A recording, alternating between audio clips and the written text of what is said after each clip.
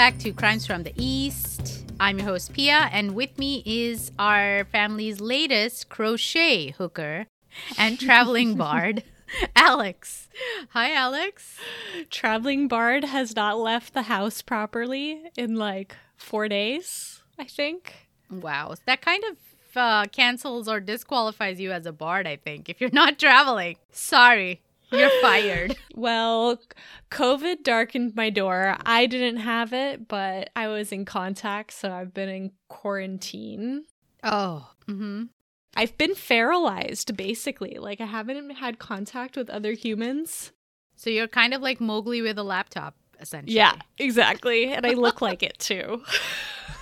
Count your blessings. How are you? It's been forever. I feel like you had the cursed plague and you were on holiday and then like things have happened.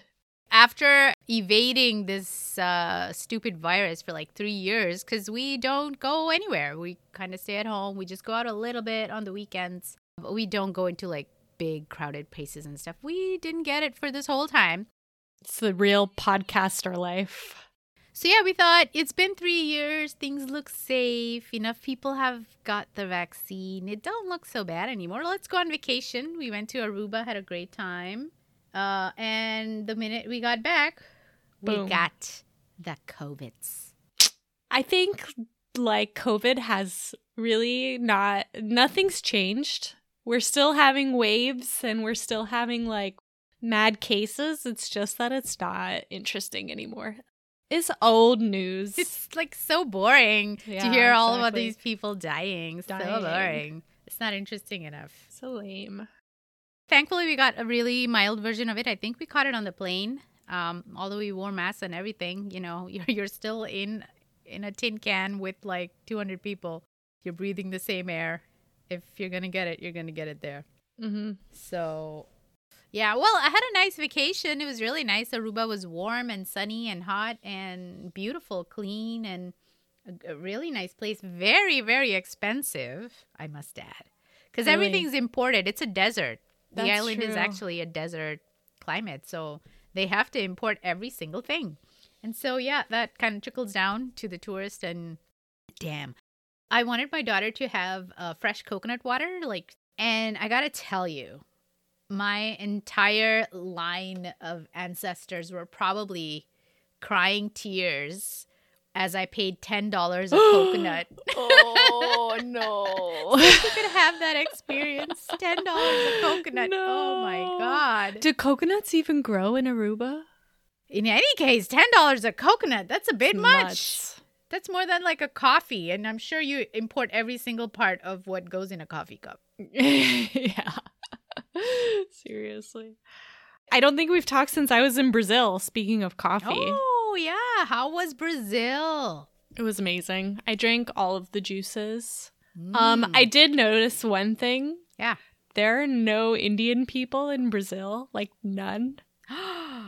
This is your chance, Alex.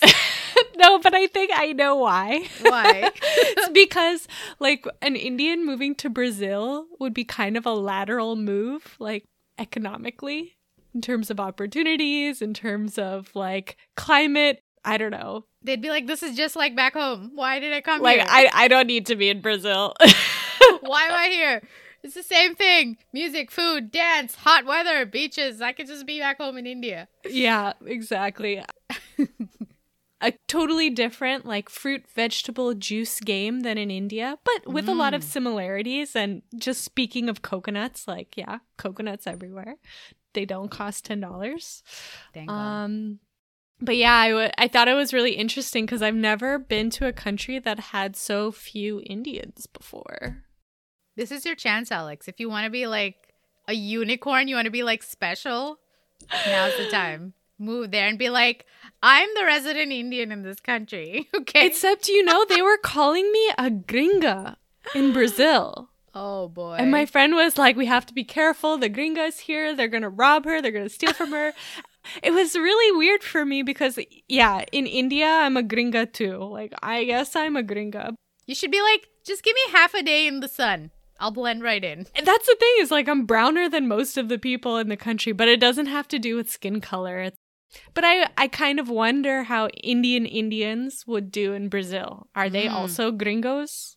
Just No, I because don't you're think not so. Brazilian, you're a gringo? Because there's this thing of like, if you're not used to Brazil, you have to like know how to be aware.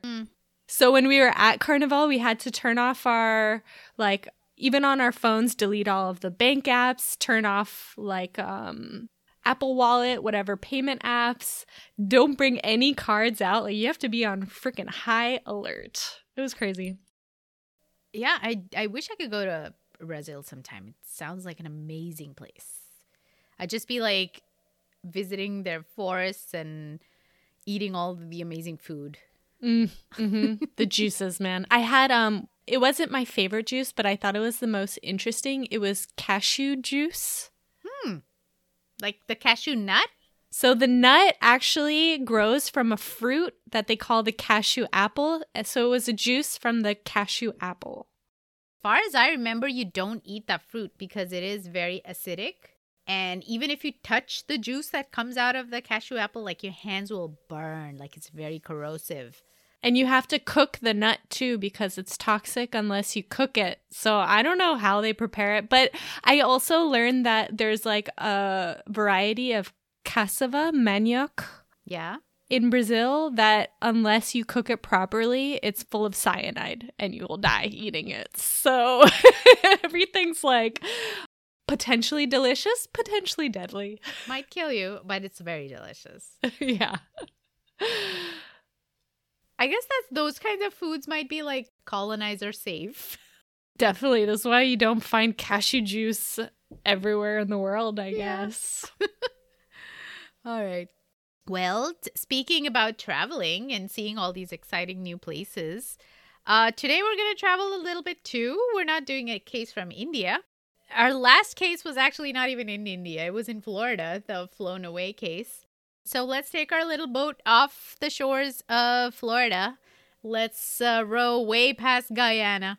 Oh, can we sail, please? It's going to be killer on the arms. You know what? Let's just go underwater. It's a submarine. It's supersonic. We just have to press a button and bzz, Under the sea. under the sea. We reach from point A to point B. Where are we going? It's an eastbound journey to the azure waters and sandy beaches of Sri Lanka. Ah. And the last time we did a Sri Lankan case, it was more of a, case of elopement. That was the goof 'em up with the football league, right? Vanishing handball team. That was funny. Today's case, however, is a stark contrast to that one. It is a violent crime. Ooh. It is quite grievous, so trigger warning right now. There's going to be, descriptions of all the horrors that we encounter in this case. This crime wiped out an entire family of 6 over a land dispute. So, before we embark on the details of the crime, let's rejoice over all the things wonderful that you might find in Sri Lanka. Like we always do, we explore the place. All right, so Sri Lanka, fondly called the Pearl of the Indian Ocean or also the Teardrop of India, is a culturally rich land with the most gorgeous biodiverse green hills like the sacred Sri Pada Mountain and sandy beaches. Like, I think Kandy is a beach, right?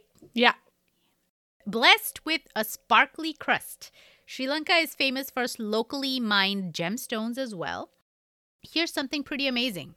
Sirimavo Bandaranaike became the world's first female prime minister of a country in 1960. So she was the first in the whole world. Wow. Sri Lanka was like, we're going to make a woman our prime minister. Take that, first world country. Right. And no one even in the first world, giant quotation marks, even probably knows that. Yeah, I mean, America still hasn't had a female president. So, okay. The lion motif of the Sri Lankan flag dates back to like 160 BC or so. Also, this number best is flag. very different in like different articles I read, but whatever. Just think about it as really, really, really old, okay?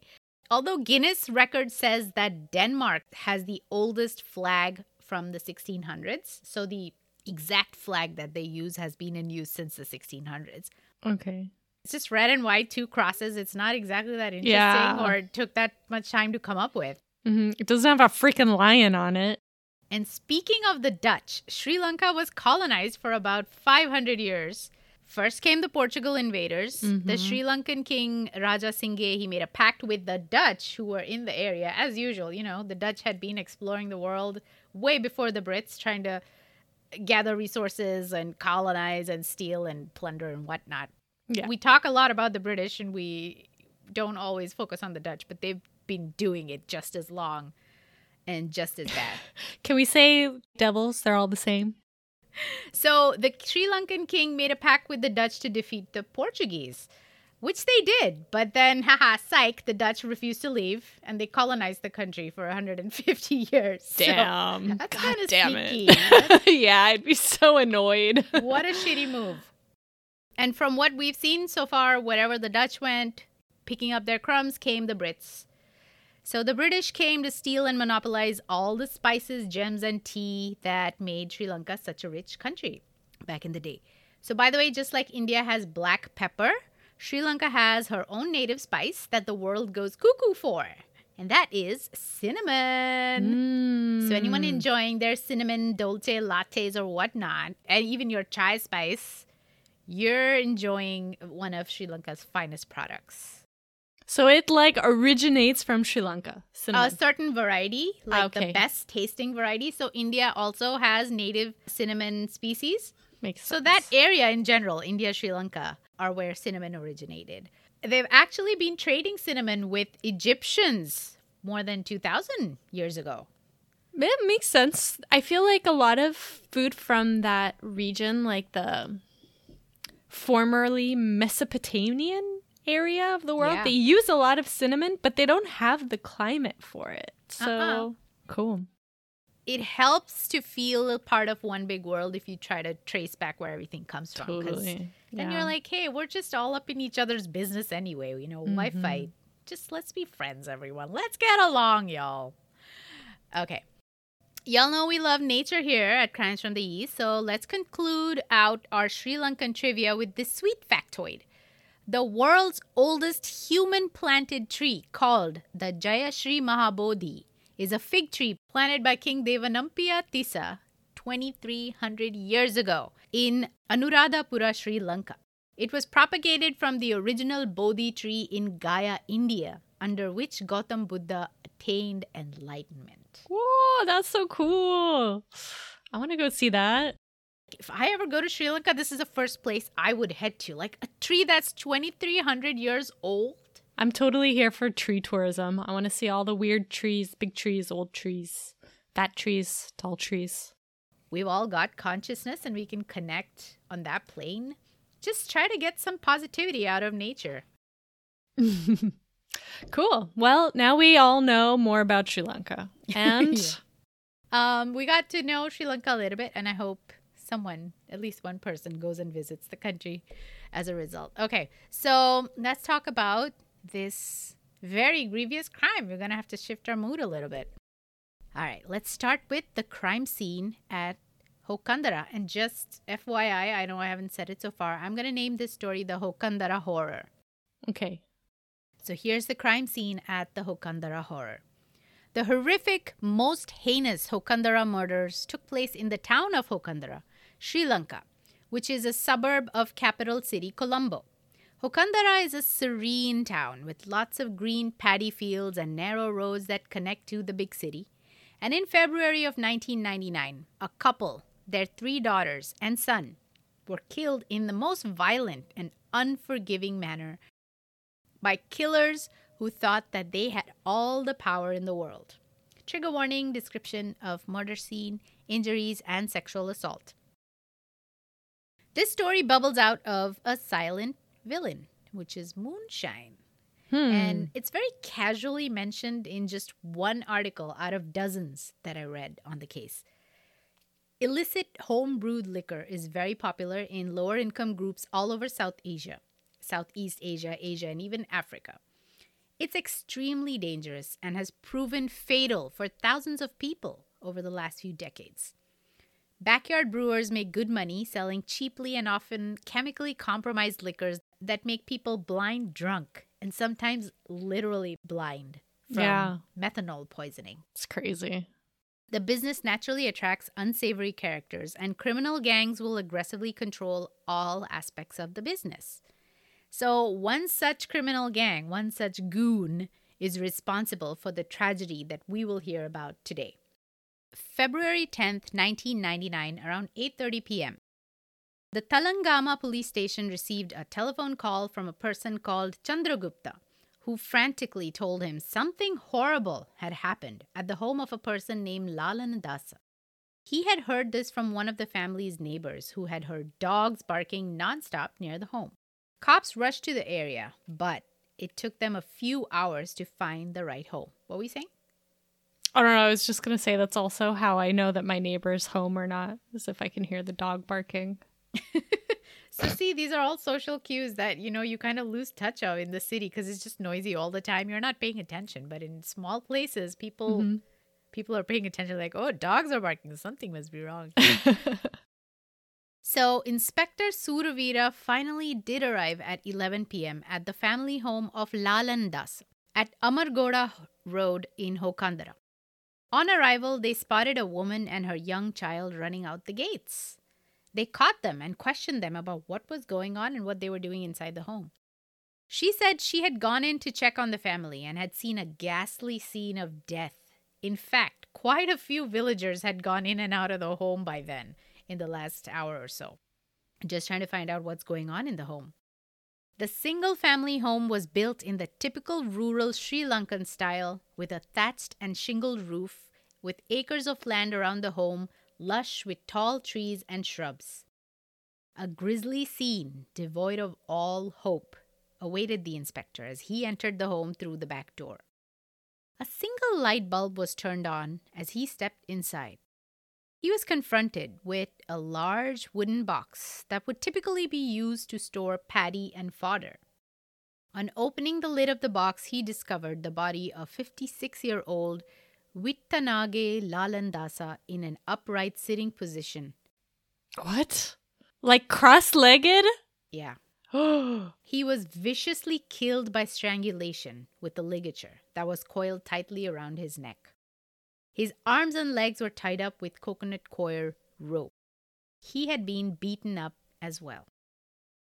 Not only did they beat him up, but they shoved him into a box to suffocate and die.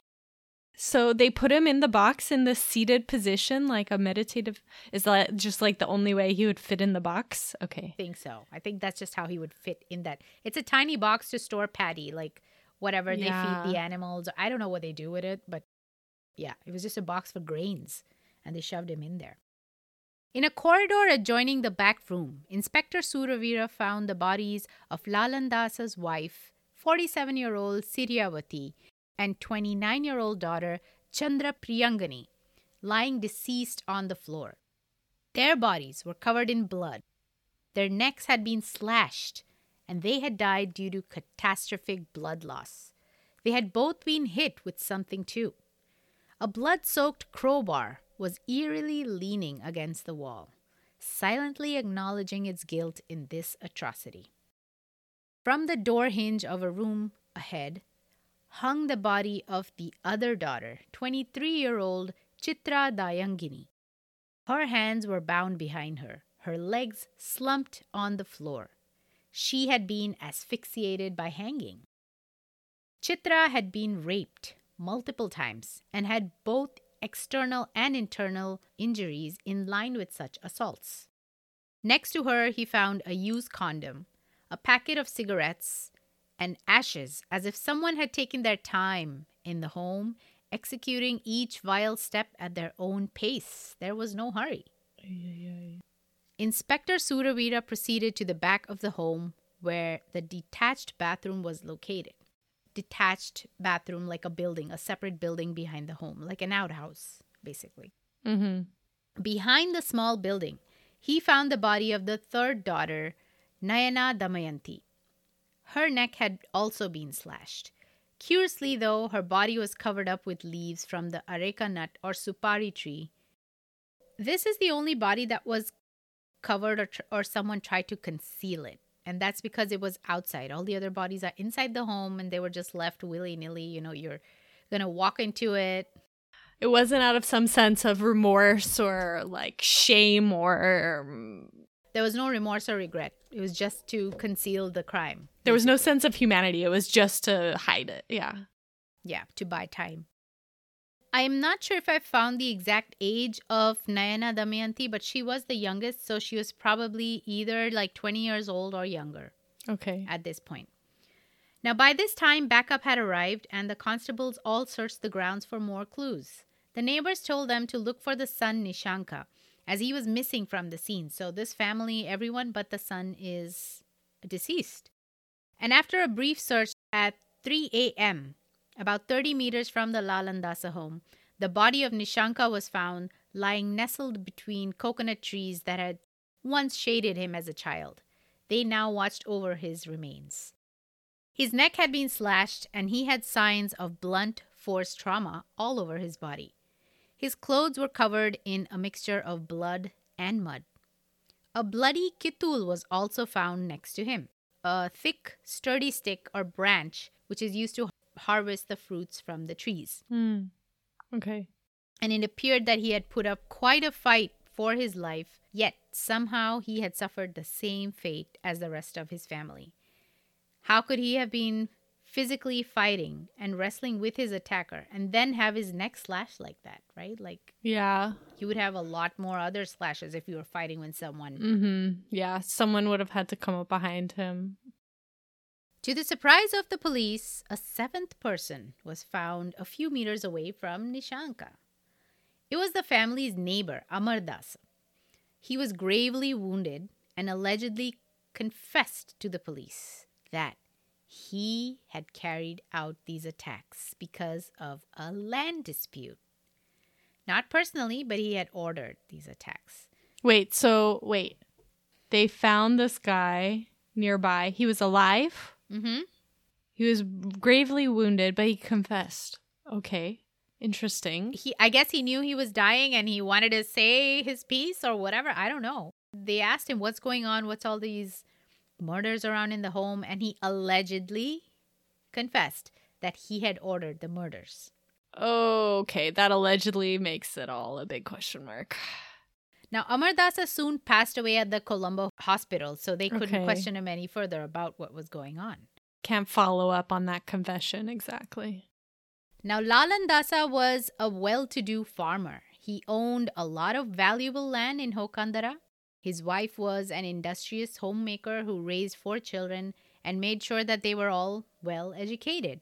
The eldest daughter, Chandra, was studying to become a chartered accountant and working as an accounts clerk at a publishing company nearby.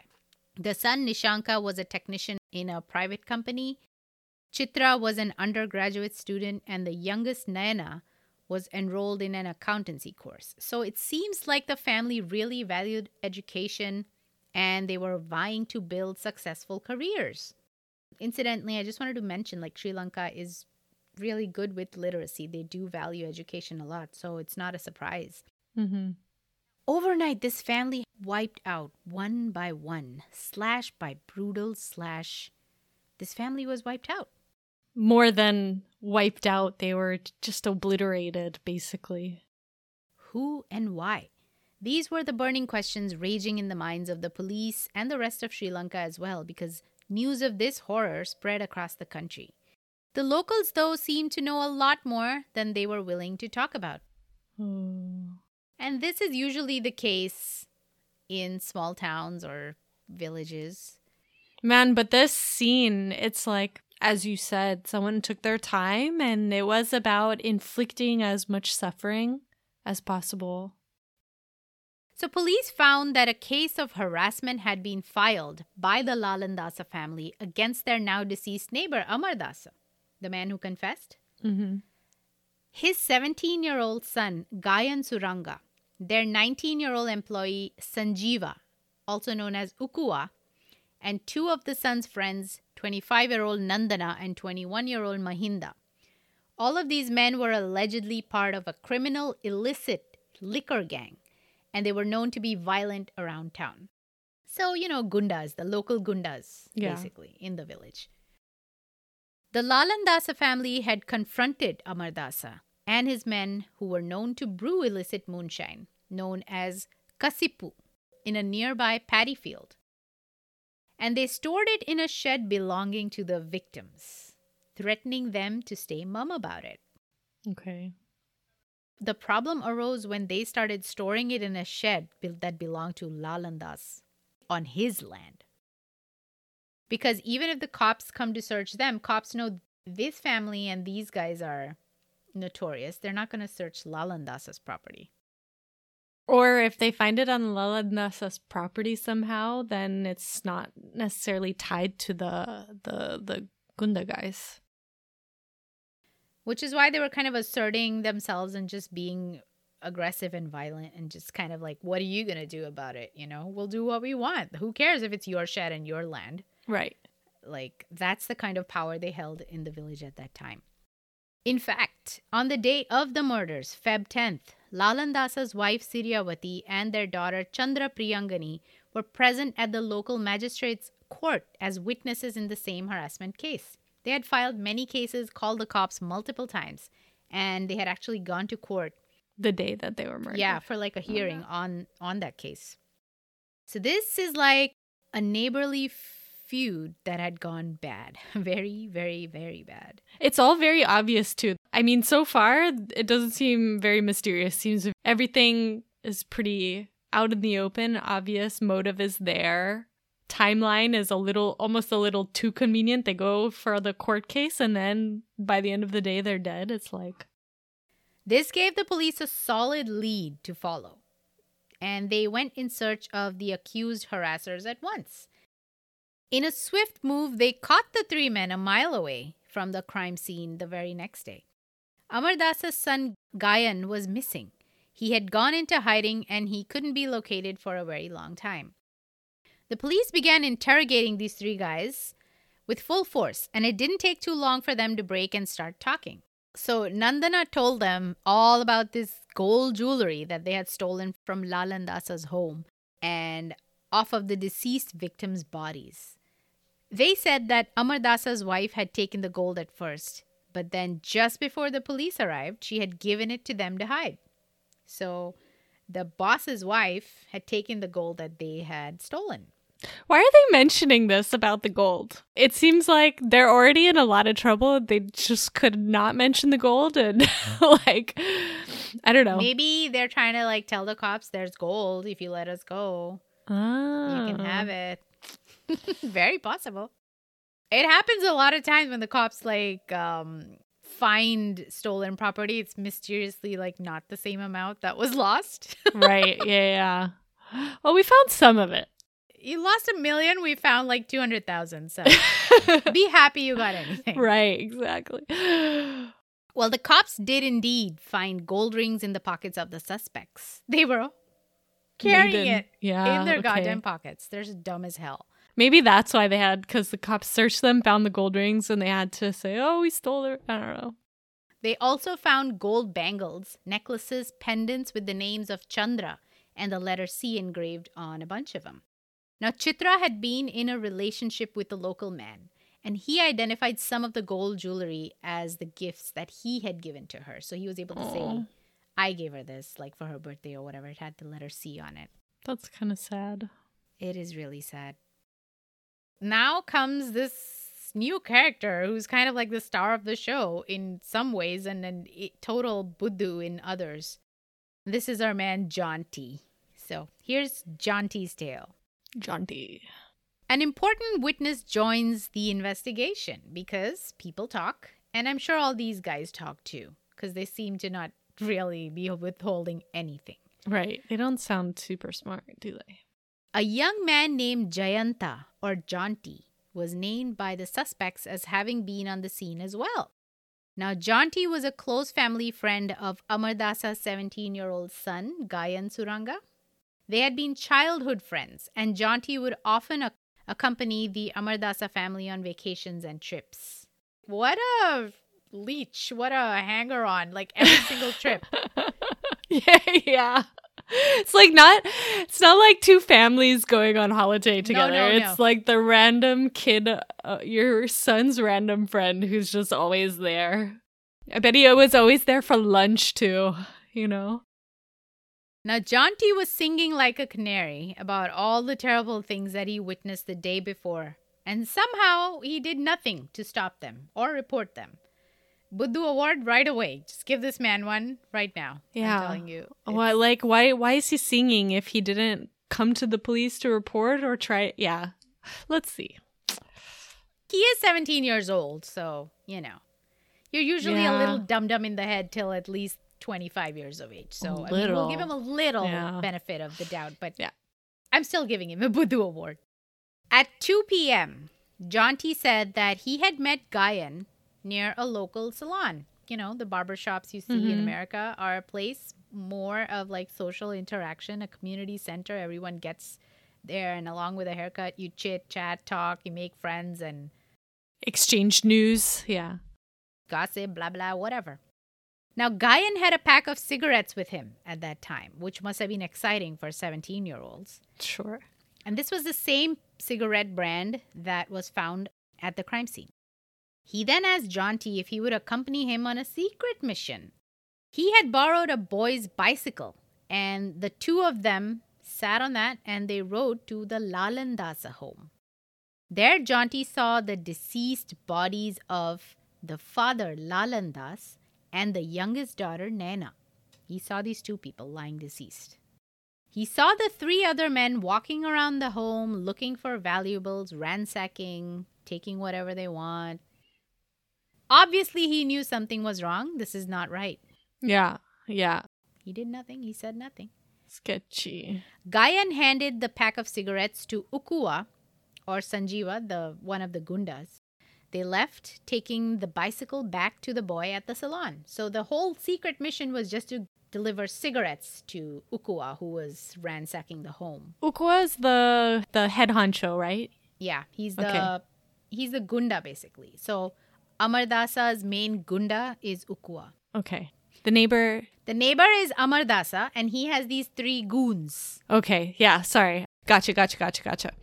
I know, the names are confusing, but yeah, the gist of the story is Amardasa is the man who lives next to Lalandasa. He's the boss. And he's the one who died on the scene. Okay. And Ukua is one of the cronies, the henchmen.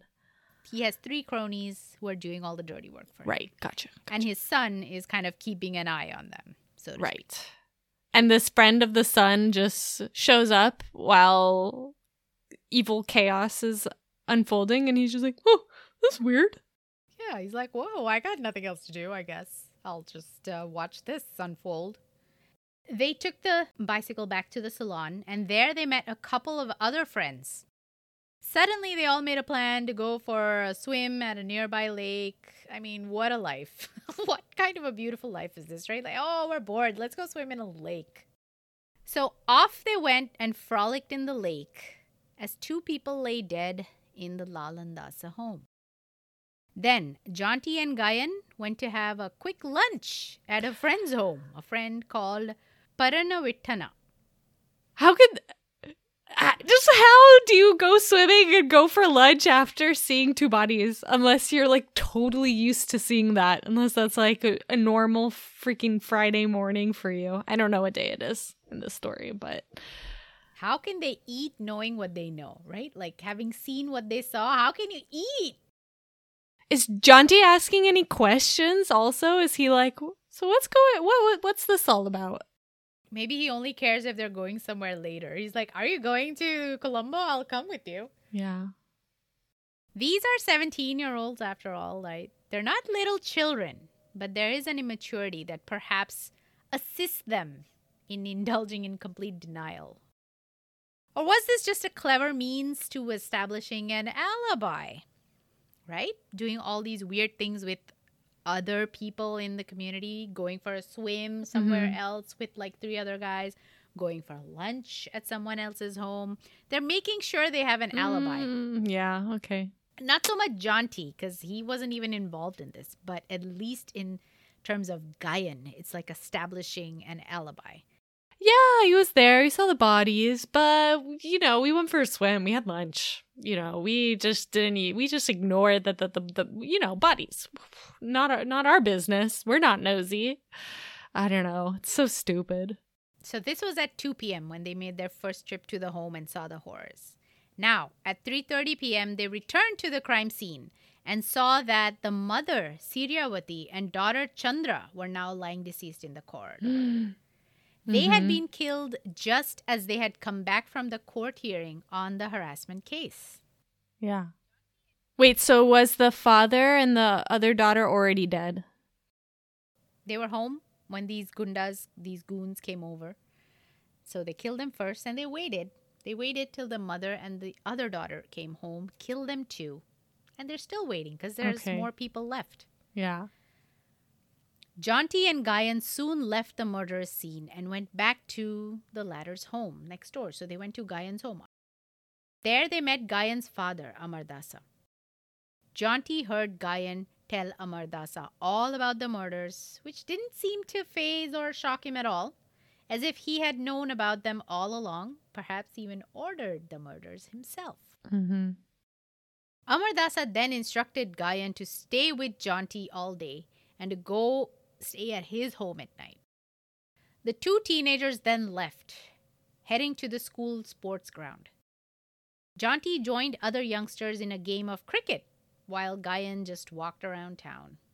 Yeah, this is all sounding like very convenient for Gayan. Yeah, it's definitely to establish his alibi, like so that there's no shadow of a doubt cast on him at all. No one even takes his name. Like, he may have done this. So at 6 p.m., Gayan returned and asked Jonty to come home with him one last time. I'm like, why does he keep asking? Why does he keep going back? Why do you keep going back to the place where there are dead bodies? Why does he keep asking Jonty to accompany him? It's because Jonty is his babysitter for the day. I mean, I get they're probably really good friends, like they're bros, but... I don't get it.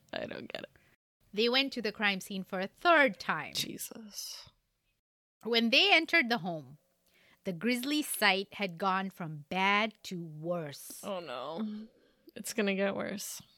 As Jonty stood near the doorframe of the living room, he saw that Chitra had been tied to a bed. So now this is the third daughter. Yeah. Her hands bound tightly and her mouth was gagged with a cloth. The three men, Ukua, Nandana, and Mahinda, were taking turns raping her.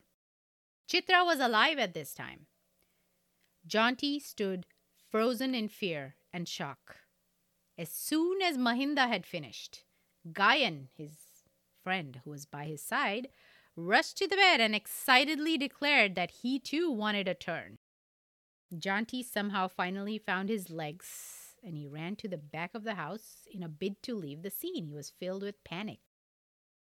Just as he reached the back door, he saw Amardasa himself walking over to the home, perhaps coming to see what was taking his idiot goons this long to commit a few murders, right? Now, Jonty stumbled back into the living room and warned Gayan that his dad was coming. So the two of them then ran out the front door of the home and headed to the city center, which was busy at this time of the evening. Now, I thought about this a little bit.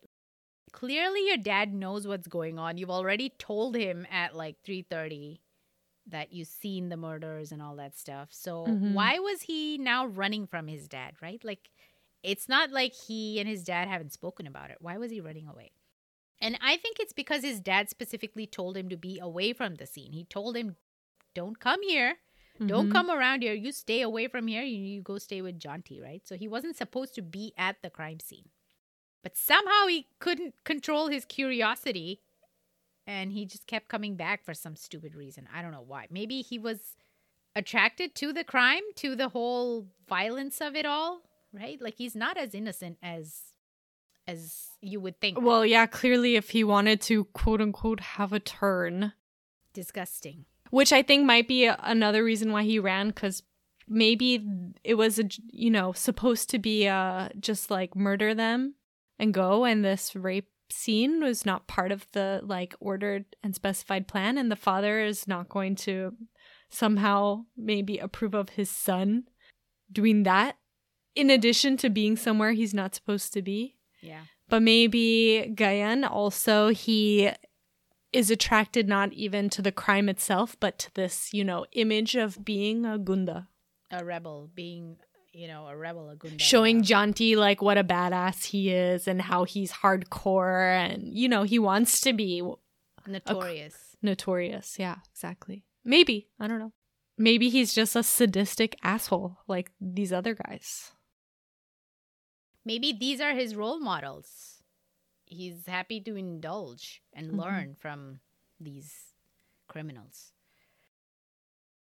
Anyway, these two young men, these two guys, they ran away. They went to the city center. And there they met their old lake swimming friend, Paranavittana, who asked Janti if it was true what Gayan had told him. Were people killed at the Lalandasa home by Ukua? Well, apparently Gayan had loose lips. Jeez. He definitely wants like some sort of street cred.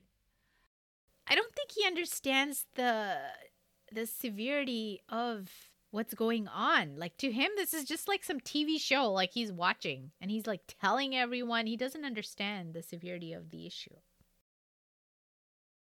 At no point during this day of death did Janti see or meet with the Lalandasa son, Nishanka.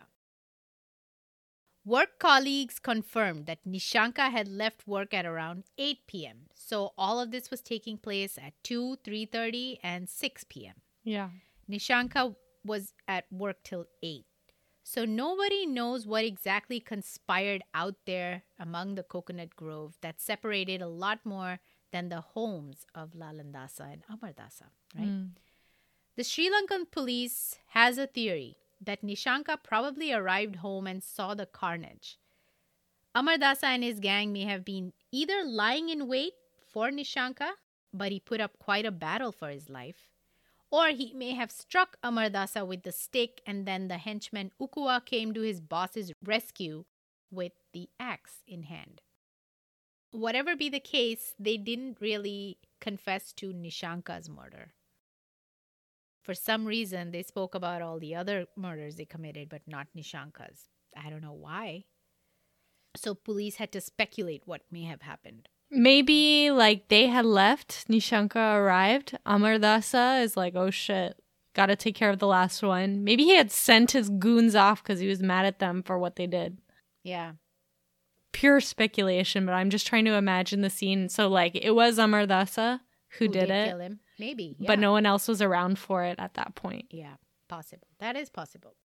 All of this testimony by Janti was used by the public prosecutors to charge the three men, Ukua, Nandana, and Mahinda, with a long list of offenses for murder, theft, and gang rape. Gayan was also charged with gang rape. Even though he didn't physically commit the assault, by certain laws in South Asia, and I believe a law like that also exists in India.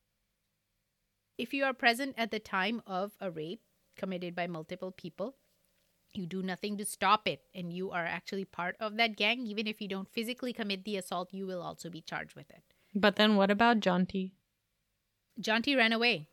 Ah, but he was there. He ran away, and that's how he separated himself from the incident. Okay. I feel like going back to the scene of multiple murders as they're in the process of happening, he should still be in trouble. I don't know what you could charge him for, right? He's not an accomplice. He didn't do anything. His only crime is not reporting it, right? But if he had reported the murders the first time he saw them, then maybe the following 4 murders wouldn't have happened. There might be something that he can be charged with, that it won't be murder. He might be like obstruction of justice. Even like manslaughter. Conspiracy to commit murder. So maybe something like that. I don't know how the laws work in India or Sri Lanka for these kind of things. But I think the fact that he was a witness for the prosecutor may have worked in his favor. Yeah, maybe he made a deal. Yeah, they may have given him immunity so that he could tell them everything. Because he didn't really do anything. So they were like, listen, you're innocent. Just tell us everything. We won't charge you with it. Let's talk about the evidence and the sentencing. So a lot of actual physical evidence was submitted to the labs, including victims' bloodstains, which were found on the clothes of Ukua at the time of his arrest. These idiots were still wearing the same clothes when they were arrested the next day after the crime. They were wearing the same clothes. That's crazy. Like, I would want to change, I feel like, if I were covered in blood and mud. Yeah, they're not the smartest guys. We've established that so far. Clearly. They found a blood-stained axe in the home of Ukua's grandfather. They found the stolen jewelry, which was recovered off of the accused, and they found fingerprints, which were lifted off of a biscuit tin in the kitchen of the Lalandasa home. These guys had spent the whole day there. They were raiding their food, their kitchen. They were drinking water, eating their food. They were there for hours. And so their fingerprints were found on that biscuit tin. DNA matching technology was used for the first time in Sri Lanka's judicial history to match the victim's blood to the evidence found on the accused culprits.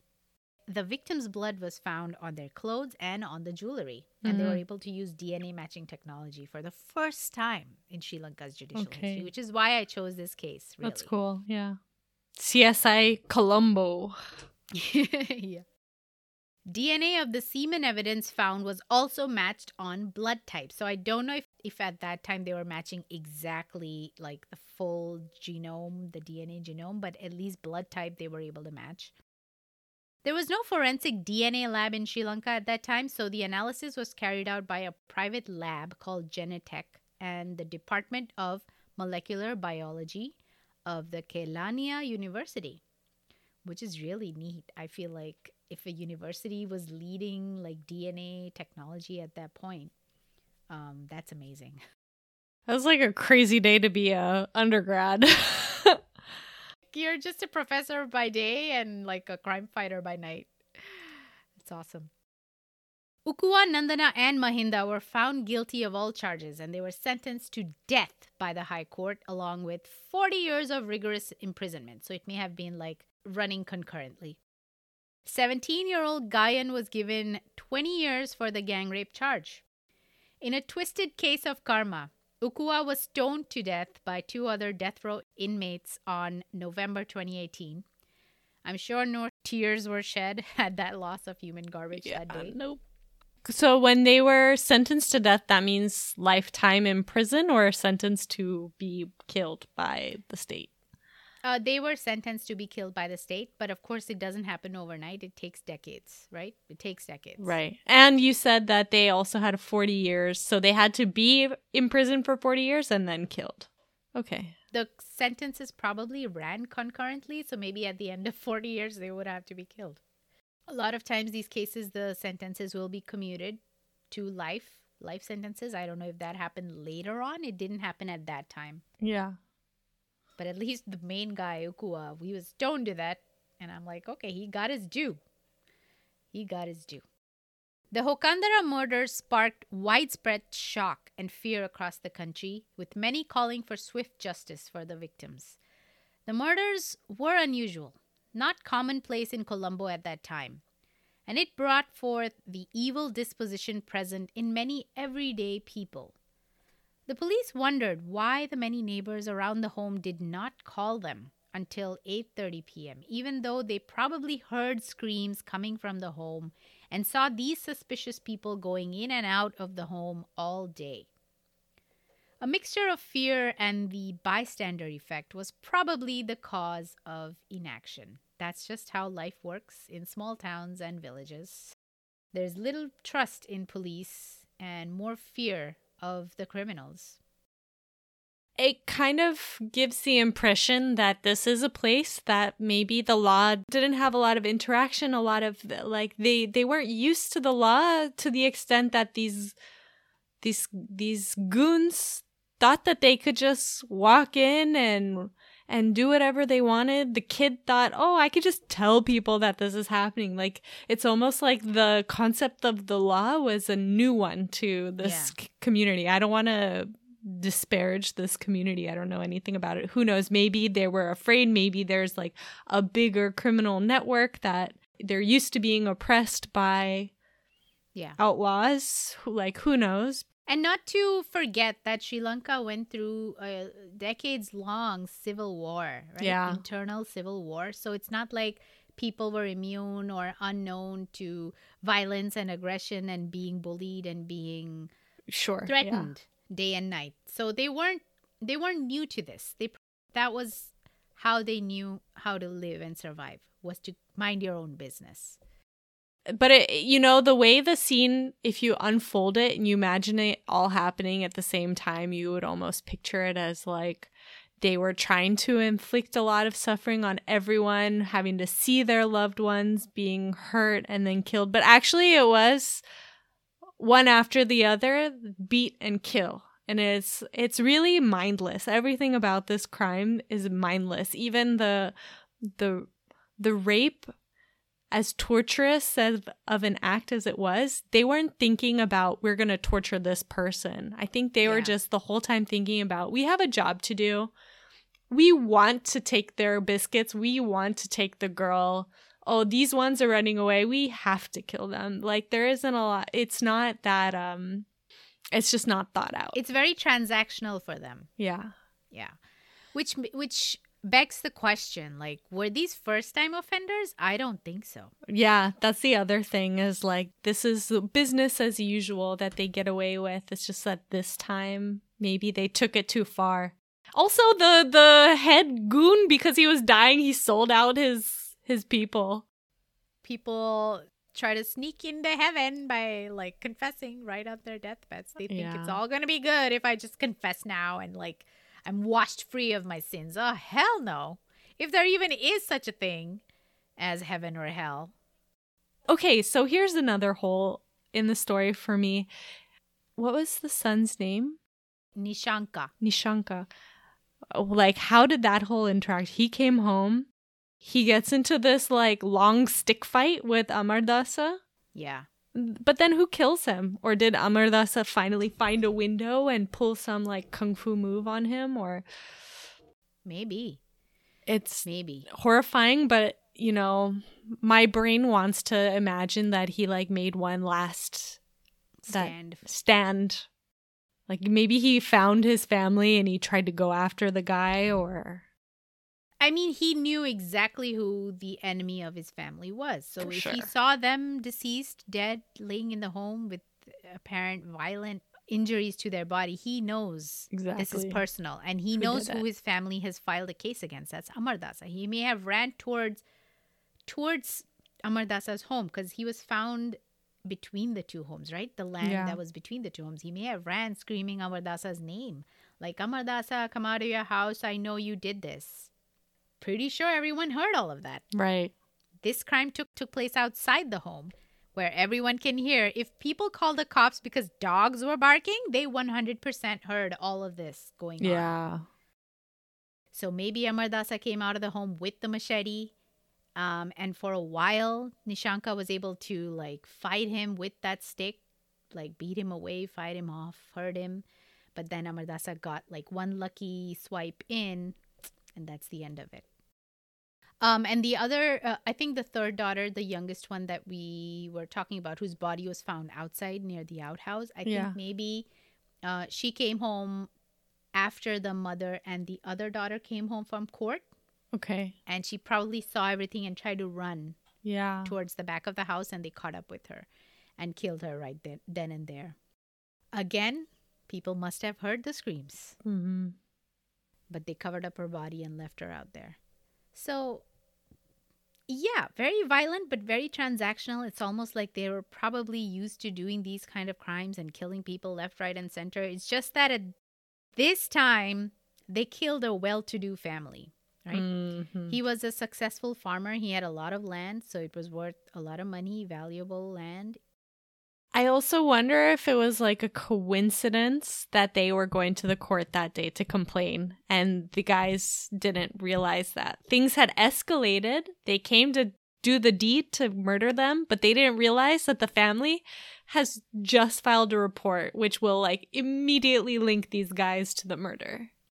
They seem to be really dumb. They don't know how the world works apart from their stupid little moonshine gang. So yeah, they probably had no idea about how it would link them to it, and they would be caught no matter what. Right. And that goes back to the thing of like a more well-to-do family that's gonna actually go to the law, whereas people with less who are more vulnerable might not be able to, for whatever reason, make a complaint like that and be listened to. I read one article where the journalist actually interviewed these three guys, the three criminals, while they were in jail. His opinion was that Ukua had diminished intelligence, lower intelligence. Yeah. So maybe it's all the moonshine. I feel like that pickles your brain way faster than normal alcohol.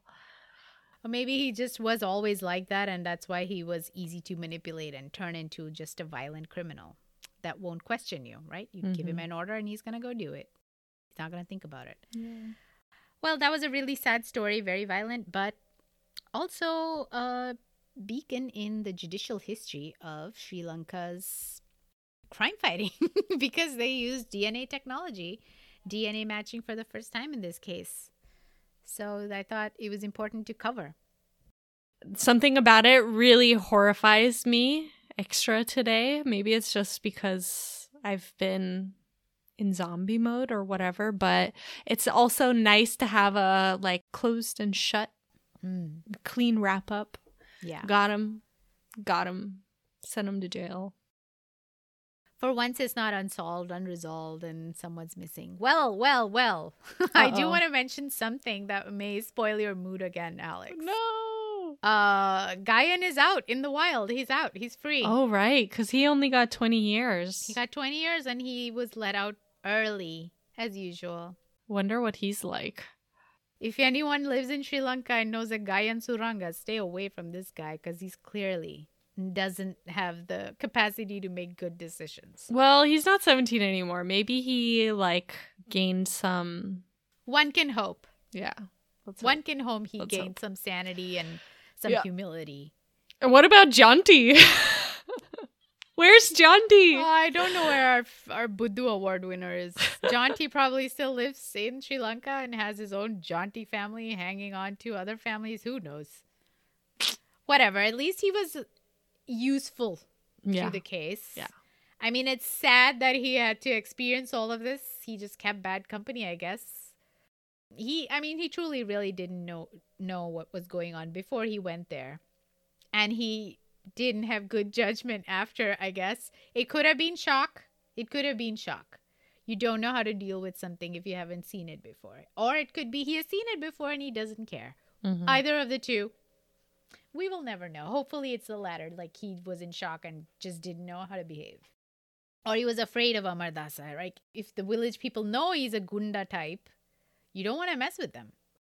So yeah, Janti, I hope he mended his ways. Are you ready for Bollywood Kwana? Yes. What you got? So I have two recommendations today. One is a movie I saw on Netflix. The theme, it's just in general, like crime fighting, thriller movies. That's the theme, really. Very generic. But this is such a good movie. It's called Irratta. Irratta, which is a Malayalam language police procedural film. The word Irratta or Irratta means twin. And this movie is about a bunch of twins. Okay. Very like typical. One is good, one is bad, evil, villain, whatever you want to call it. A bunch of them, though. What? No. Just one pair of twins. Okay. This is actually a really good movie. Very unusual. Like the story is unique and it is a hard-hitting movie. Like in the end, there's a bit of a plot twist and it's a little sad, but worth watching. This movie's really good. Both the brothers do end up becoming policemen. However, one is successful and the other isn't so much. He's at a lower rank. Okay. And he's the bad cop? He's the bad cop. You know, the typical guy who's taking bribes and bullying people and actually committing crimes himself. Okay.